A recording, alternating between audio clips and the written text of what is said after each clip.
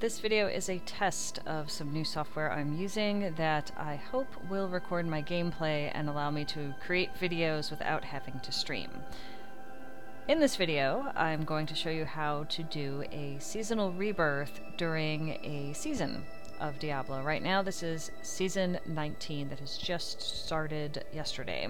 So this is my barbarian. His name is Ares. I've been naming my hardcore characters after different gods and goddesses, starting with A. If he dies, he'll be replaced with one that starts with B.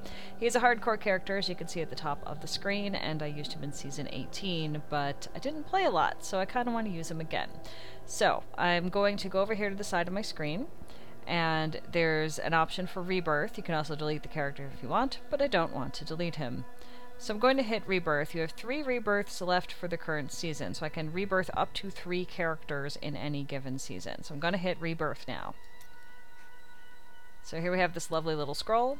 It says Rebirth to Seasonal. You are about to rebirth a hero. This will remove all equipped and inventory items and mail those items to your non-seasonal state. You will have 30 days to claim your mail. This hero will then be reset to level 1 and converted into a seasonal hero. You can accept or decline. The 30 days means if the season lasts more than 30 days, which it generally does, you're going to want to go check on your non-seasonal stuff so that you can pull his stuff out of the mail and keep it in your stash if it's stuff you want to keep. Alright, I'm going to hit accept. And here we are. Okay, so this is Ares, and we're starting season 19.